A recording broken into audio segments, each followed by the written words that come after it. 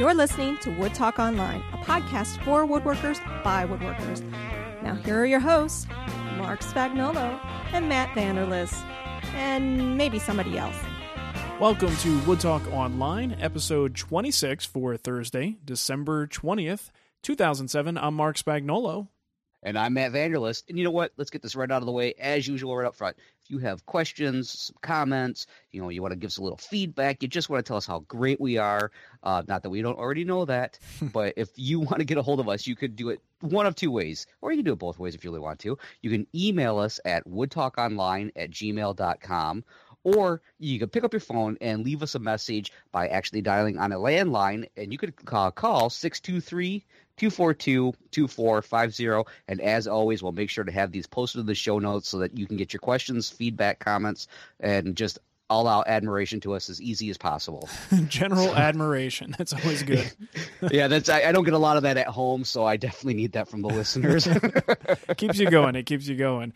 That's right. Well, so what's new, Mark? What's going on with you? Well, pre-holiday stuff, all the cooking, the decorating, the what do? We sing, we hold hands, and drink eggnog, all the normal stuff. Man, you're so lucky. We have like screaming matches and what the hell were you thinking? And Yeah, things are a little bit more pleasant in the Spagnolo household, I guess. My kids don't talk back because they've got tails and four legs, so. Yeah, and I bet your kids, though, their bark probably isn't as bad as their bite, where my kids' bite is hell of a lot worse than the bark. Yeah, and they don't ask for much for Christmas either, so it's kind of convenient. It saves us some money. Oh, man, tell me about it. My son is so into Legos. All you have to do is go to the Lego website, and everything that's there, he wants. It's on his list, and apparently Santa is bringing it to him. So I'm like, nice. Oh, shit. The Lego kits these days, I was in Toys R Us the other day. They are so much more advanced, and it's not just a bunch of little blocks. There's so many custom pieces that really only make sense on that one kit that you're buying.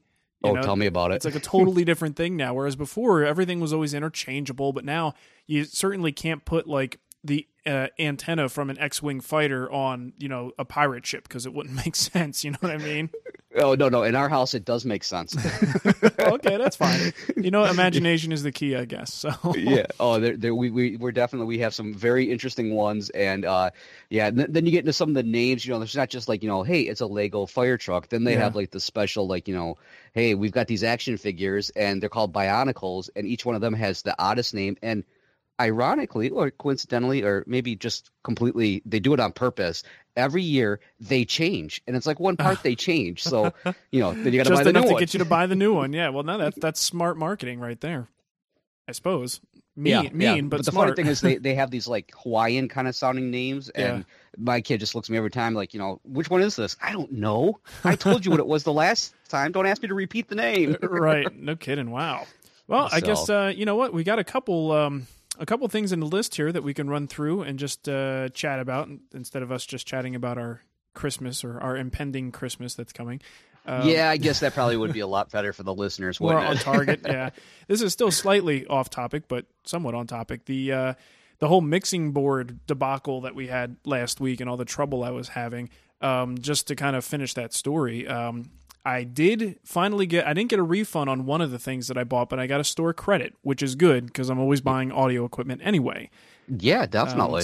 Store credit for one thing. And on the second thing, I had purchased remember I was saying they were ignoring me with my service agreement that I had. They actually, I called them again today. They apologized for not getting back to me, but said due to the price of the item, and I don't know whether that means that it must be because it's low compared to what they normally deal with. Okay, yep. That it wasn't worth it to ship it back and fix it, and that they were just going to issue a refund check, and that's it. So I still have the piece of equipment, and it works. It just has this very annoying clicking noise that happens once in a while. So I don't know. I'm going to still try to salvage it if I can, but bottom line is I'm getting my money back, which is good. Yeah, that's a Christmas gift all its own when it comes down to it. Yeah, I think so. So that's good. And I think right now we're just going to go more old school with the standard analog mixer and just hope that we get the mix, correct on the way in. And you know what? If you don't touch your settings and I don't touch mine between each show, we should be fine. That's no problem. No, see, the thing now is to get my kid not to touch it. There you go. That's the challenge. Exactly. But let's see some other things I wanted to chat about. Did you happen to see the crazy WoodNet thread that won't die? No, I haven't seen this. I unfortunately haven't been over there in a while. What's going on? Go to WoodNet, and there is a thread titled David Marks and Mark Spagnolo. Horribly misspelling my name, but still. And it started off as someone just saying, hey, I watched an episode of Woodworks finally and wasn't that impressed with it. And regardless of anyone's opinion of that was that person's opinion. And he was just making a comparison that he thought, someone like me doing my own show on the internet was actually, I guess to him was like a better show. But What do you think that did on this thread of people who are fans of Woodworks and David Marks? Just spurred on the most ridiculous debate of who's better, kind of thing, comparing Norm, David Marks, Scott Phillips, myself. They even brought in T. Chisel, and I think there's toward the end there's references to Charles Neal, and it's so dumb. I mean, there were people who had good points and were very, spoke intelligently about the topic, but it just got out of hand, Oh, man. So this almost sounds like this could have easily turned into like a gang fight is what it really comes down to. I mean, if these people were in person, that's probably what would have happened. So check it out. I'm looking at most of the threads on WoodNet. The biggest one here has like 50 replies, 19 replies, 18. Okay, there's one that's got 34. This thread has 130 replies. Oh, geez. and it's so dumb. Like some of the responses are so ridiculous. But anyway, I if you get a chance, it's a good afternoon of reading. Okay, definitely. I'm going to do that on my next break when I'm at work. I'm going to head over there and check that. It's crazy. That is a riot when it comes down to it. I mean, that is just. There's that part of you that it's like just to be thrown into the whole storm of it's kind of neat, but at the same time, you really see how passionate people can get about just one little topic, and just that's when it's just absolutely we understand how wars get started. Yeah, no kidding. Yeah, and well, my first sentence in I think I replied twice. My first response was this is a dream come true and my worst nightmare all wrapped into one. You know what I mean? Like, how cool to be compared to some of these great people who I idolize, but at the same time, I don't want to be compared to these great people that I idolize, Not in this way. No, definitely not in a, one being better than the other, please. That's ridiculous. But anyway, I thought it was funny. And if you haven't read it, folks, you may want to go over there and read it because it is a little bit entertaining at the least. Oh, that's good. Yeah, I'm marking that right now to head over. Yeah, and hey, we're not going to act like I didn't ask you the question, but I think it might be a cool question for you to answer. I actually emailed Matt over the past week because I'm in the market for a very long sort of jointer plane, something with a substantial base. Primarily for flattening panels. I really want to flatten my workbench, the old-fashioned way, and I don't have anything more than just the standard old Stanley bench plane that I don't think is giving me the reference surface that I really want. So I asked Matt's advice. I said, what would you buy if you were just going to buy one and you were going to sort of make it a multitasker, but its primary goal, or primary purpose, I should say, is to flatten panels? Which one would you get? And I think what I had asked you was whether it's better to go for the number 6.4 plane or the number 7 jointer. And ask you your question. So maybe you can kind of go into, once you answered and your justification for it, maybe. Yeah, absolutely. I did have to kind of laugh when I got this. I was like, oh my God, between Tom and I, maybe we finally broke him down. It's happened. Yeah, no, really.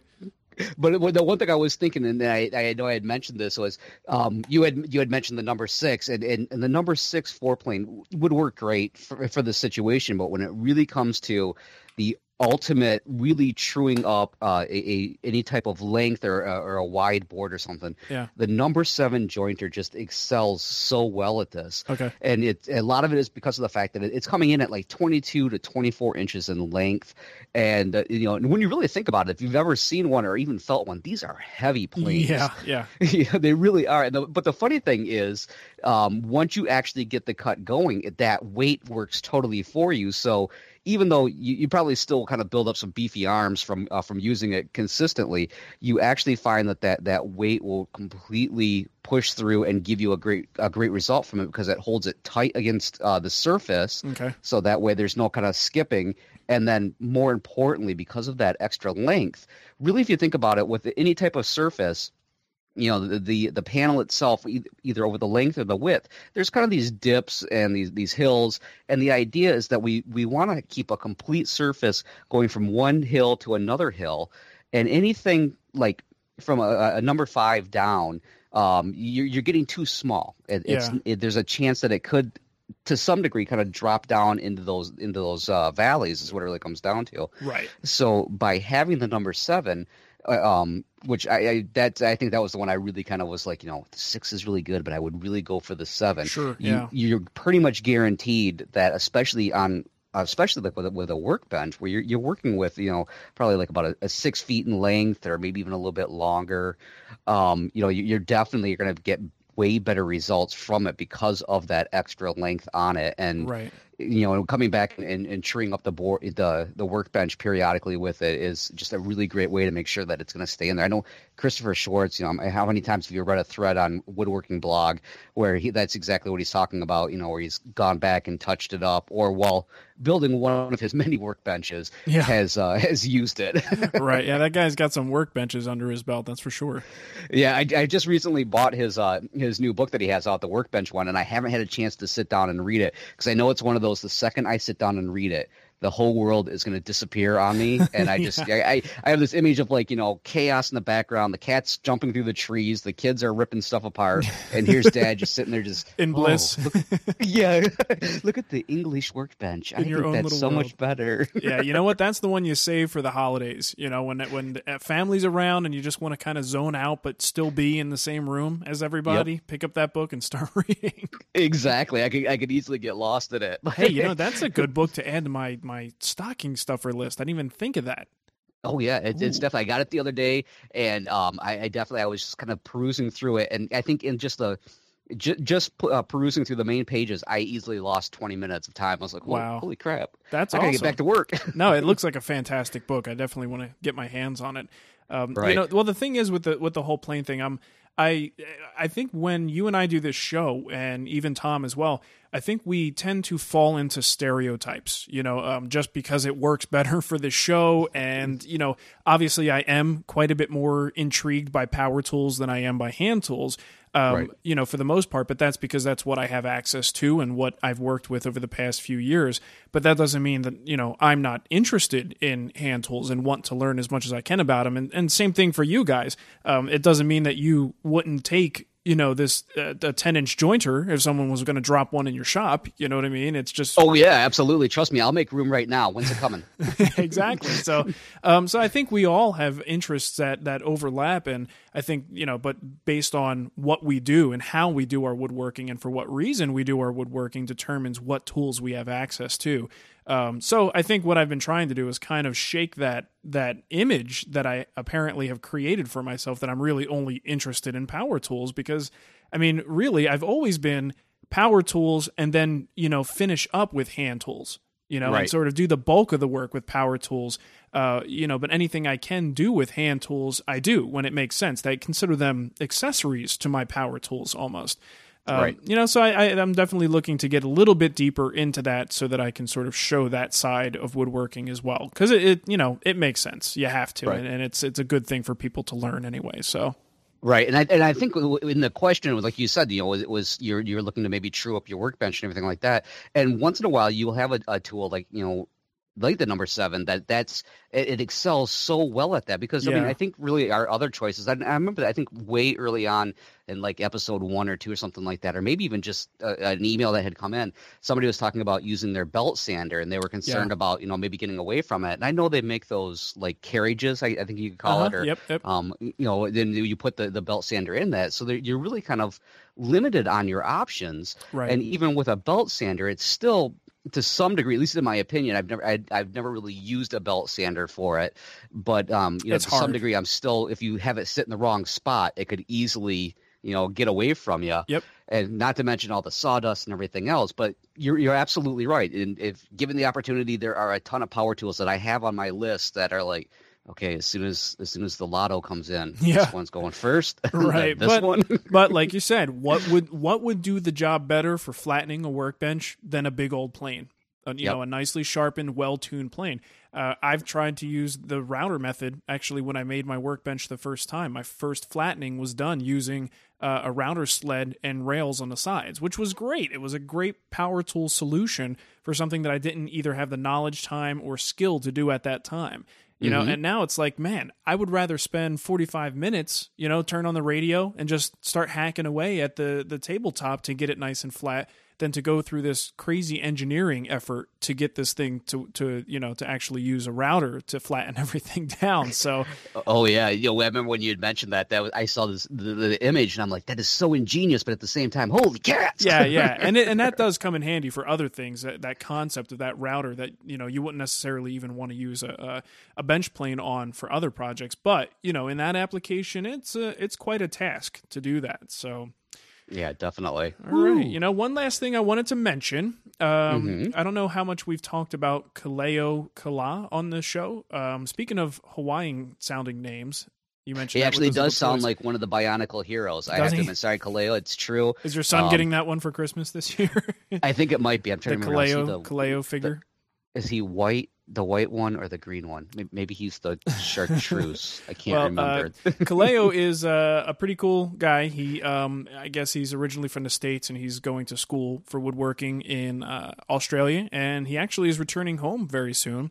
Oh, really? Okay. Yeah, so I've been helping him out getting his new blog set up, and we've, sort of kicked off the Wood Whisperer Network recently. Not officially, but, it's sort of, we're getting people started, and basically it's an effort to get people who might not either know how to use WordPress or, the sort of better quality blogging platforms out there, stuff that's better than just using like Blogger as a free resource. But we're trying to help as many people as we can and get them up there with their own blogs and get them rolling. Now, he already had a pretty well-developed blog on Blogger, but he hit the wall. Okay, yep. And eventually you go, this platform is not good enough for what I want to do. I need to do more. And we helped him get into WordPress, and he now has a killer-looking blog. It's fantastic. So if you get a chance, check it out. It's at kaleosworkshop.com. That's Kaleos workshop.com. And to make it even cooler, he apparently is very interested in podcasting. So, oh, really? Nice. Yeah, welcome aboard once he gets up and running. Yeah, no kidding. And he actually has his first audio episode out, and he's in the process of trying to get iTunes rolling and stuff like that. But he's got the first episode. I gave it a listen last night, and it's just, one man, a microphone, and his thoughts on woodworking and some tools. And, it sounds like it could very well turn into a very interesting show. And I mean, I know I love listening to Matt's Basement Workshop. Even it just the flow of it is really good, and it's sometimes I wonder if I would ever even be able to do that by myself. Continue that. There's flow. Some days I'm down here going, "What the hell am I doing?" Yeah, I mean, it's one thing when I get to bounce ideas off of you and we work together, but doing it by yourself, I give you guys credit for doing that. That's pretty cool. So, well, thank you. Yeah, hey, no problem. But it's a good show. Give it a listen, and we'll be very anxiously anticipating what Kaleo comes out with in the next few weeks. It should be fun. Absolutely, yeah. I'm marking that down right now, and yeah, I know some of the articles that he contributed. When we really kind of had woodtalkonline.com up and running, and he contributed a couple there. They were fantastic. Yep. So I'm definitely looking forward to listening to this. Yeah, his blog posts are good too. Yeah, definitely. Cool. I know what I'm going to listen to tomorrow when I'm supposed to be listening to my boss. There you go. Just get that clear little earbud and pop it in there. No one will ever see it. That's right. All right. Well, I think we could probably jump right into some emails here if you want to take our first one. Oh, sure. Let me see here. Okay, now we have one here from Glenn who, let's see, currently I have a cheapo jig for drilling pocket holes. Basically, it's preset for 3/4 inch wood. Yeah, you set it in place, clamp down, and drill away. Repeat as needed. I've noticed fine metal shavings from the guide coming out and with almost every use. And there seems to be a bit of play in the jig itself as the exit hole shifts around a bit. Oh, I know that one. Sometimes closer to the edge, sometimes not. Now, recently I was working on some simple shelving made out of 3/4 inch plywood and used the pocket hole jig. Basically, this was the first real, and he has it in quotations, project with it. However, the results were horrible. Several times I had the pocket hole blow out, and in a few cases, the screw poked out of the end of end of the piece. My setup technique was the same, and I even tried accommodating by shifting the jig back a bit, like an eighth of an inch or so. I haven't drilled more than 75 holes with this jig, so I'm left wondering if it's really just a poor jig, operator error, or what. I'd like to use pocket holes in a lot more of my projects, but if not, I have to futz with it this much. Let's see. I'm pretty much convinced I need to get a Craig jig and get out of the land of El Cheapos. Which Craig would you guys recommend? I'm thinking the K3 is their greatest at the moment, but I'm having a hard time figuring out the difference between the K3, the R3, and whatever else that's still on the market. And that was from Glenn. So, what do you think there, Mark? Have you?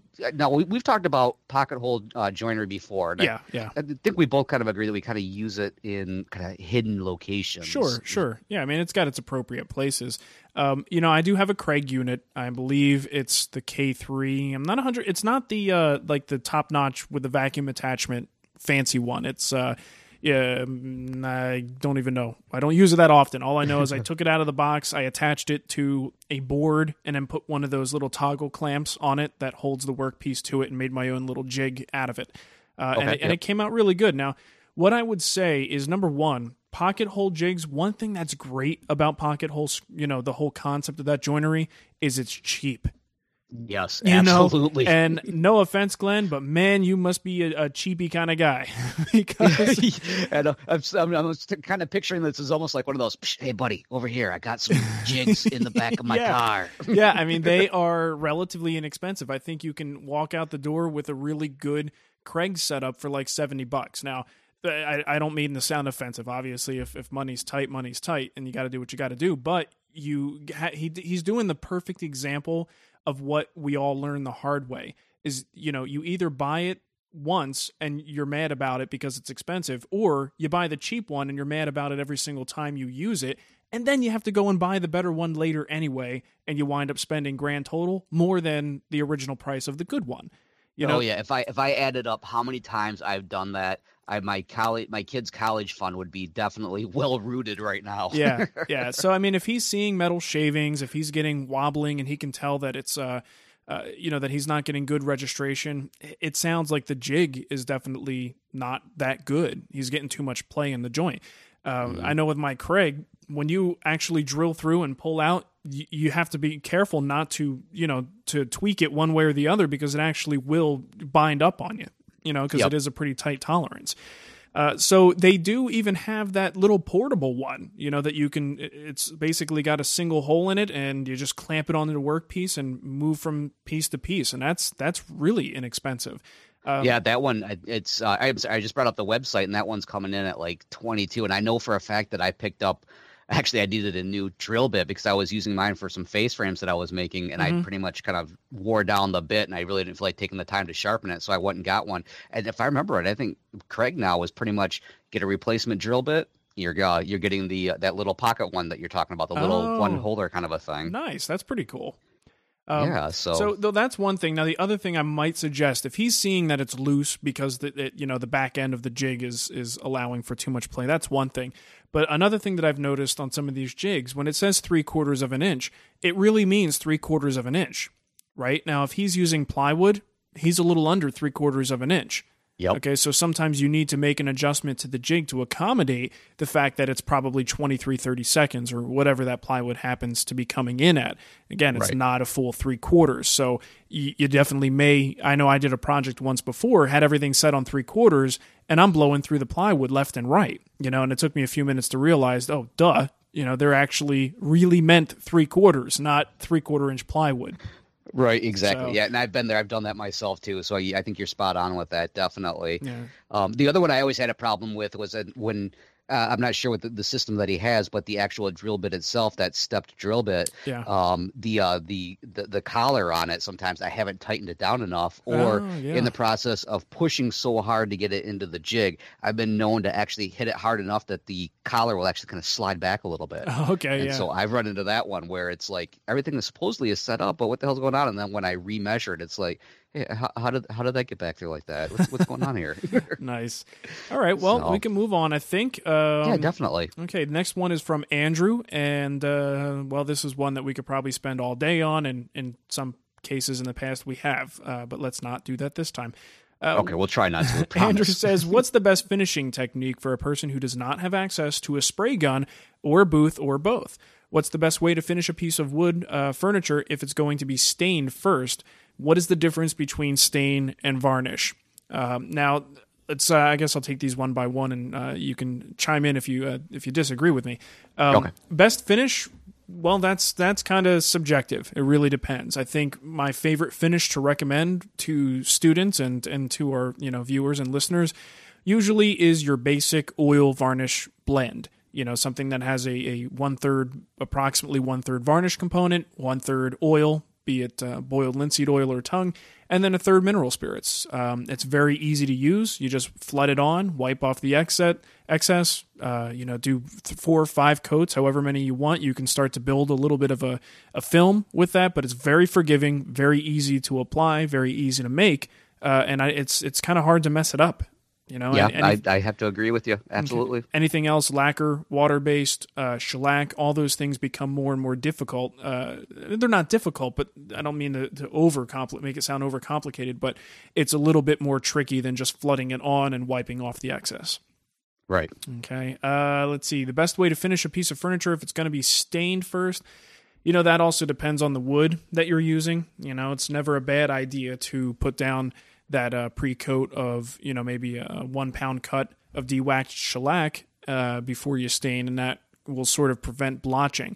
If you don't have a blotch, a wood that's prone to blotching, you can sometimes just go right from 180 grit sanding directly to your staining step.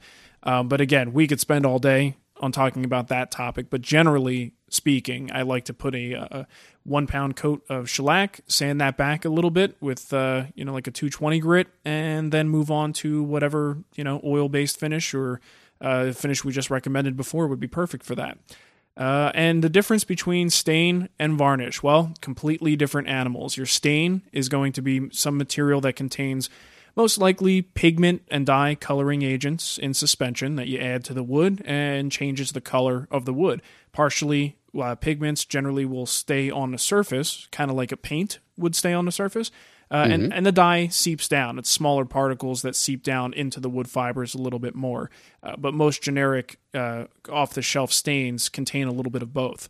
And varnish is basically that clear coat oil-based resin material that we know and love that we see on tons of furniture all the time. It's just a clear coat material that protects the surface of the wood. That's kind of as general as I can get with that.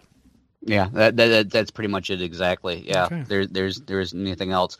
When you mentioned the best way to finish a piece of wood, furniture before it's going to get stained first, you're spot on with that. Especially, and sometimes it seems like it's hard to figure out which woods are going to blotch. Yeah. I mean, yeah. I know for a fact pine does. Pine, sure. Cherry seems to be pretty notorious for it. Mm-hmm. But I always forget these lists until I'm like right in the middle of them. Like, man, did I spend too much time on that one? Did I spend it?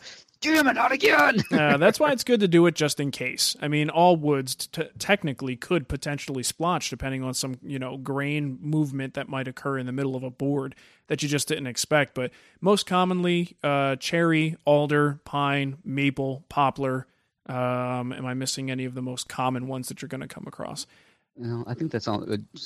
No, maple's pretty. Did you say maple? Yeah, I did say maple. Yeah, okay. I mean that pretty much covers it. Birch as well, and especially if you get like a Baltic birch sheet of plywood or standard birch plywood, that's going to be a problem when you stain that as well. So just be aware of that. But again, just can't hurt to put down a 1/2 pound or 1 pound cut of shellac, wipe it on, sand it, and then stain, and I think you'll be.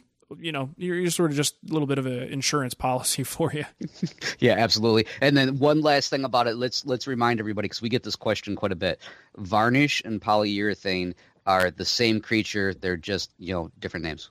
That's what it really comes down to. Yeah, pretty much. One's man-made pretty much, and the other one's, like oils and everything else. So. Well, in general, I try to, it's one of those things where, sometimes if you say it wrong, it gets really confusing, but polyurethane is a type of varnish. but not all varnishes are polyurethane. There you go. Exactly. Makes sense. Yeah, I skipped that part of logic class, but that's right. All right. I think we can move on now. All right, here. Now we have an email from Jonathan, and Jonathan, I like this one. This is a cool one. This is 5 parts to this question, but these are some great ones. So let's do one at a time, and then that way we can come back, kind of get through this. So, hey guys, love the show. Here are a list of questions that should keep you podcasting until the new year. So, number 1. What was the dumbest thing you have ever done in the workshop? I ripped off a huge chunk of skin on my thumb while adjusting a belt sander. Okay, so that was from Jonathan. Now, my dumbest thing, let's see if I can remember. There's a couple of times I woke up unconscious, I think, but that might have been from kickback. So, but the one that, our question about 2 questions ago about the pocket hole jigs, I think I actually had an incident with a pocket hole jig that taught me a big lesson, which was when I was holding the jig, I kind of got a little bit lazy, and I didn't clamp down as hard as I should have to hold the jig in place. Mm-hmm. So I was kind of trying to hold it with my hand and then hold it and then bring the drill in rather than getting it tight on the tabletop itself. So then, of course, the bit caught probably in a knot. I'm thinking now my finger, and the board spun and kind of a reflex. I kind of pulled back a little bit, and unfortunately, my finger was right there where the spinning drill bit was, and I too lost a big chunk. But there was that part of me that's like, I can't stop now. I'm almost done with this project. Oh man, that sounds fun. So, yeah, that was pretty much one of the dumbest things that I can think of at the moment, or that I'm willing to share. Okay, well, mine. This just pulling off the top of my head here. I actually didn't pre-read all of these, but this was actually back in California, and I was probably, I would say maybe 3 or 4 months into the hobby. I had my first table saw, had the Craftsman unit where it had the built-in, I'm losing words here, the built-in extension wing for a router table. So okay. I experimented and put my router in there, and I was flying through, cutting stuff, and I realized that I needed to set a fence up, and I'm not exactly sure what the operation was. I think I had like a Roman Oji bit on there, and I wanted to utilize the fence. So I figured, well, if I can, put the fence and bury the bit, why can't I just put the fence further away and run the piece of wood between the bit and the fence? Kind of in the same way that you might with a table saw, right? Right, yeah. I mean, that's logical, isn't it? So yeah, it works for me. So I'm running it from right to left, the same direction you would normally run something over a router bit on a table, but now I have the fence behind the bit. So I think I was actually running the piece on edge, trying to put a little bit of a profile into it. So I get about a 1/4 inch into it, and it was just a small little, 14-inch piece of 4/4 material. I created a very cool missile right across the shop. I got about a 1/4 inch into it, and it just said whoop, and it took it and threw it across the room. And I was kind of just left there. That feeling you get when you're in the shop and something goes wrong, and you just it happens so fast. You're not sure whether you got hurt, and you don't know what the hell happened, but you did something really stupid. Yes, I do, and that's what I'm so glad that I am the only person in the shop. Yeah. Turn the machine off, walk away. Yeah, I sat there stunned for about 30 seconds, and I was like, well, okay, let's figure out why that happened, and then I just realized that was really, really stupid. So don't do that, kids. That's bad. Oh man, that's a good one. All right, I've been there, done that, deliberately done missile things just for the fun of it. So maybe that's another dumb one. Yes. Okay, so let's move on to number 2 before I make any more big mistakes. Let's see. Number 2, if you were the great Woodini and could see into the future, what do you think are going to be the newest trends in woodworking? New tools, new techniques? Will the hand tool fanatics rise up and finally defeat the horsepower hordes in a final Ragnarok of woodwork? What the hell? Where is that? It must be like a throwdown. I guess Ragnarok was one of the types of mechs that you could control in Mech Warrior. So maybe okay. Ragnarok. That's all I know it from. So maybe apparently Ragnarok has some other war-related meaning that we're not aware of. I think we're exposing our stupidity here, Matt. Oh, man. Yeah, I got to start getting into more things with welding, and maybe we'll be okay. Okay, so the Woodini, if we could see into the future, I would be investing heavily in everything. So that's what, and lottery numbers. But Right. one thing I'm thinking, and I don't know if it's just me, just maybe I happened to I've read an article or something not too long ago. I do to some degree think that there are going to be more hand tool things that are coming out, because I think as we're kind of seeing this, especially like with the router plane right now, it seems to be making this big comeback and everything, and everybody's really interested in it. So there's a part of me that thinks that yes, there are going to be some more hand planes and everything that are going to come back out, but I almost think that we're going to see an introduction of a new line of like power tools, maybe a little bit along the European style, where it's like kind of a compact situation, like a multi-tool kind of a thing. Right. Maybe pushing more towards the home woodworker situation, or even for the professional with kind of limited space. Where you just simply, they almost look like transformers. It's just like you flip this around, you pop that up, and I don't know why. I think I've been maybe reading a few more articles about these and stuff like that. So maybe that's what's popping in my head. But I think that's almost a situation where it's going to get more into these multi-tool kind of a situations where you're really going to be pushing these. But like I said, if I knew what was coming in, I would be investing heavily in those companies. Well, yeah, that'd be good. Just a heads up, Ragnarok, according to Wikipedia, is Fate of the Gods, is the final battle waged between two gods, apparently. So he just meant big war. Oh, okay. I'm gonna use that one. AKA I'm using that tomorrow. Big War. All right. Well, you know what? If I guess if I could see into the future, that'd be great. But woodworking trends and tool trends, that's kind of hard to predict, because it isn't like it's something that changes a lot to begin with. So predicting that there will be a change in and of itself is a pretty damn strong prediction. You know what I mean? Like, right. What if my prediction is that nothing's going to change? It's going to be exactly the same as it always is. We'll have our hand tool junkies and we'll have our power tool junkies. I do personally see a little bit in the hobby. I see a little bit of a resurgence of hand tool interest, sort of a backlash of all the great technology that's out there. Is this, wait a minute, we're losing sight of what we do this, the main core reason that we do this in the first place. And that's to get our hands on wood and not have, a piece of machinery with, with a voltage going through it between us and the wood. Right.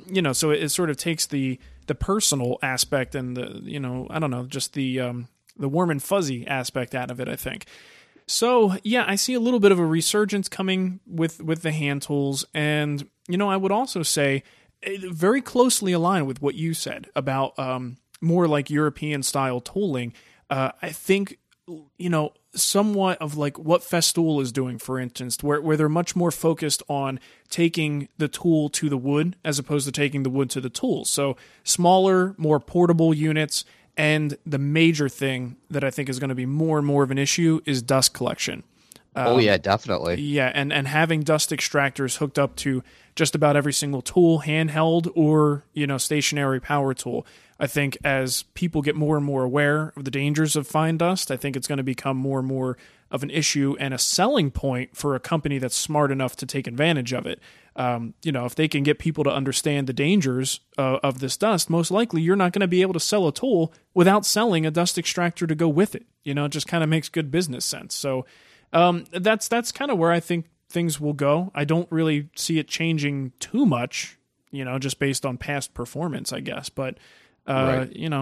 That's probably where I think it'll go. But all in all, not really changing a whole lot.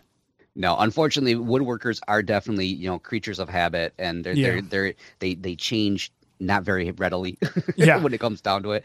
But maybe it's like the if you hold on to your old tools long enough, they're just like old clothes. They'll cycle back in again, so you can wear your bell bottoms and your big lapels while working on your old table saw. Yeah. Well, one thing I thought about: what about the influence of what we're doing? In the past, you look at what would influence woodworkers. A lot of times it's relative. Maybe it's shop class, or maybe they've taken on a trade once they got out of school. There's a lot of ways for people to learn. And now, obviously, there's a major shift. The people who really want this stuff are seeking it out on the internet, and seeking out DVDs and other media forms and learning from that method.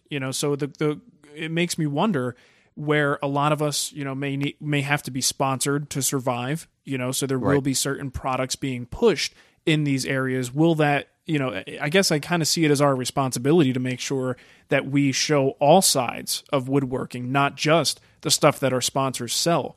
also the things that, that you just need to know, like we were just talking about with hand tools.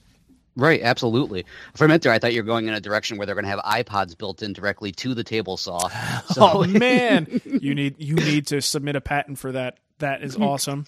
All right, I'm writing that one down too right now. Could you imagine a set of speakers coming out of the side of your cabinet saw? It automatically, the sound goes up when the blade starts spinning. Yeah, just like in your car when you get on the freeway and it just raises the volume for you. Yeah, just a nice iPod dock sitting right in the front, dude. That's fantastic. Oh yeah, or definitely. That way you don't have to carry around with you anymore. Yeah. I mean, an LCD screen in your dust collector or something.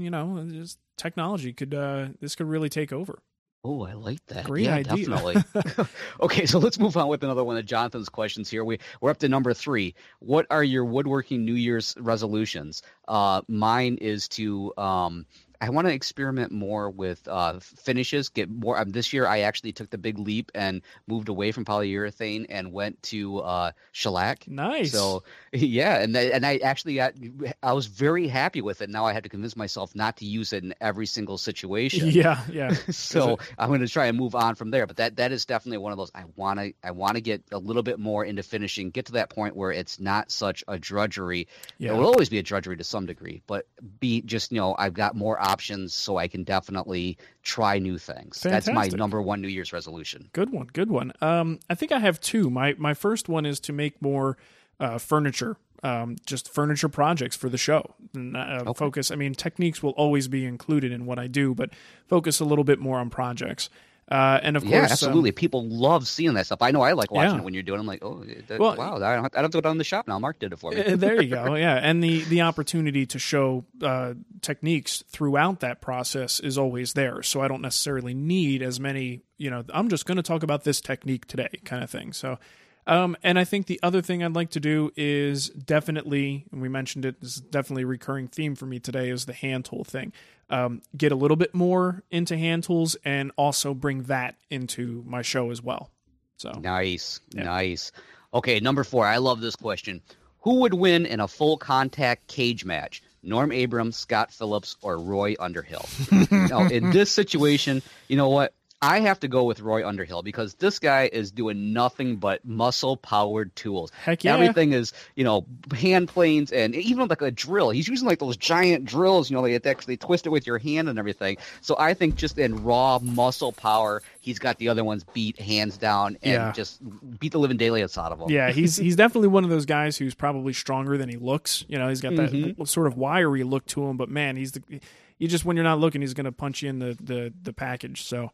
That's right. You got to be careful. But although I would be a little bit intimidated by seeing Norm in one of those I don't know, what do you call those wrestling outfits, the spandex? Oh, a singlet? Yeah. Kind of like Andre the Giant style, Oh, man. Well, there's a part of me that almost thinks that, like, Scott Phillips, he just seems like such, like the guy next door kind of a thing. But there's that part of me that sometimes I'm afraid of those people because you use just like a switch and they'll just turn monster on you. Yeah. Who is Homer Simpson's neighbor?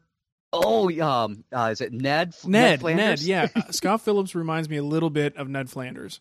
Thank you. I thought I was the only person that was noticing that. Every single time I watch the show, I'm like, it's Scott Phillips. Yeah, no, Scott's he's a great guy, but we like to make fun of people. So let's move on before we get ourselves into trouble. I can see this. We're gonna meet Scott one day, and we're gonna have problems. But yeah, he's gonna be like, "I'll take you into the cage match." Yeah, probably. Okay, the last question we have here: what is your least favorite woodworking tool that you cannot live without? He says he hates clamps, for example. Huh. Which is my least favorite. That's a good question. Tool. That's a really good question. Yeah, and I've been racking my brain on this. The only thing I'm coming up with, and I know some people don't consider this a woodworking tool, but I do, and I think you mentioned it too. I cannot stand my circular saw sometimes. Dude, but I can't so live weird. without it. I was gonna say the same thing. That's weird, but I have a caveat in mind, and here I go pushing my sponsors again. That was the case until I started working with the Festool TS55. But anyway, I don't want to talk about that too much. But go ahead. No, that's no problem. I wonder why it was so much nicer to work with the Festool one. Well, it never, I had the Porter cable unit before, and it just never worked the way that I wanted it to. When I expected to have a nice, clean, straight cut, it was never clean and straight, and there's so many factors as to why. but that's no longer a problem for me. Wait, you don't have a laser on it? Have you seen the Craftsman ones with the laser? It's got a laser? You turn it just slightly. Now you follow the straight line again. Oh, wait, you turn slightly the other way, and you're still following the straight line. Say, the great thing about the laser is you could see exactly how bad your cut is as you're going. You're like, "Yep, this really sucks." Yeah. Wow, I need a different tool. Yeah. No, I mean, I would agree. The circular saw is such a complete necessity. But if you have, if you're working with just an old straight edge and maybe not the greatest blade or not even the greatest saw, you're going to hate that machine pretty damn quick. Oh, yeah. Yep. I got a project right now, and that's the only thing that's going to work for it. And it's like I am putting that portion off as long as I can because I hate it. Yeah. Yeah, definitely. I can't, now that I don't really have that as a problem, trying to think if there's anything else that stands out as like, man, I need this, but I hate it. No, I don't think so. I think my pencils. I get really mad at my pencils because they keep breaking off. Damn things keep breaking. I like my little Walmart pencil sharpener a lot, though. That's a nice thing to have in the shop. Pencil sharpener. Got to write that down. You know what? That's the thing. I figure wooden pencils are just the best to have in the shop. You could have 20 of them laying around, and I just got a little old school. Well, it's actually pink. It looks pretty cool. Pencil sharpener that I keep on the wall. I feel like I'm back in school. It works pretty well. There you go, like a little Hello Kitty one. Yeah. But I can't think of anything, man. I'm lost for anything that I absolutely hate working with. So, hey, baby, this is one of those listeners. Give us some feedback. Let's hear what you have to say. What I'm do you kind of curious about. In fact, this. all of these questions, I'd love to hear everybody's opinion on because we can get some pretty funny answers. Yeah, absolutely. Maybe we can get a death cage match thing going on. We'll find out for sure. We'll get a hold of MTV, see if they can do one. Right. All right. Well, I'll tell you what, since I think you and I both have some things on our agenda today, let's take one more email and let's do it. And we'll call it quits. All right. Okay. Got one from Rudy. He says, I've got a 3-horsepower cabinet saw with a Forest Woodworker 2 blade. When I rip wood, I get a smooth cut on the piece between the blade and the fence, but the piece on the outside of the blade is always rough. I've checked my saw alignment, and it's all fine. The miter slots are parallel to the blade, and the fence is parallel to the miter slots. Do you think that this rough cut could be the result of a blade being dull? Any thoughts on the matter would be appreciated. Love your show. Keep up the great work, and happy holidays. Now, I would say it doesn't sound like a dull blade. To me, this sounds like the zero clearance insert might not be perfectly suited for that blade. Maybe on the outside edge, maybe it's got a little bit too wide of an opening. I'm thinking that would be the first thing I would think of, and that's causing a little bit of tear out possibly. He didn't specify whether the actual edge itself is the problem or if it's a little bit of frayed material at the end. Right. But that would be my first guess. I think that's a pretty good guess because I'm rereading it again and I'm thinking. I can't really come up with anything specifically. Yeah. I was starting to wonder if maybe like it was the grind of the blade or whatever. If, for whatever reason, that one side when it was ground, it was just ground a little bit cleaner. But I mean, the Forest woodworking blades are just they're known for just being so damn good. Yeah, exactly. So I doubt that's the situation. One side though, that's so weird. Yeah, then I'm wondering, okay, so if he's ripping, could it be a situation where maybe he doesn't have like a splitter at the back end, so that maybe that piece as it's being ripped is kind of coming back and clicking on the back side of the blade? Yeah, just getting nicked up a little bit. Yeah, that's the only other thing. At this point now, I'm really kind of grasping at straws. Well, here's the other thing. Think of it this way: you're facing your blade. Let's say the blade takes, and he says he's got it all correct and all accurate, but you never know. Sometimes you think things are perfect and they're not. Let's say the blade tilts back on the back end a little bit to the left. Of course, at that point, then the workpiece going between the fence and the blade is perfectly clean. But on the outside of the cut, the back of the blade is doing exactly what you're saying it would do. It would nick up the back of the left-hand workpiece. So I changed my answer because I think he is talking about the edge itself. I think he should probably. Sorry, my dog just jumped in onto the mixing board. Welcome to the show. Yeah, I think he should probably check the alignment. And you know what? With that, I'm going to have to rush out of here because I've got to take my doggy to the vet. So okay, no problem, man. Well, you take care of that. Rudy, thanks for writing it and everything. So. Yeah, and happy holidays to everybody. We'll, I doubt we'll get one out before the next show or before Christmas, but we will get one soon after, and we'll talk about how the holidays went. Absolutely. We'll share all our good stuff. So everybody take care and happy holidays to everyone. Merry and Christmas. Happy holidays to you too, Mark. Yes, and you too. Ho, ho, ho. Thank you. I'm All not a right. hoe. Oops. All right. Take care. Tell me a little about yourself, Matt. Okay. Well, my name's Matt, and I was raised a small boy, but then eventually I grew into a medium-sized boy. And eventually I became a large boy, although my wife still says I'm a small boy in general, but that's just the attitude.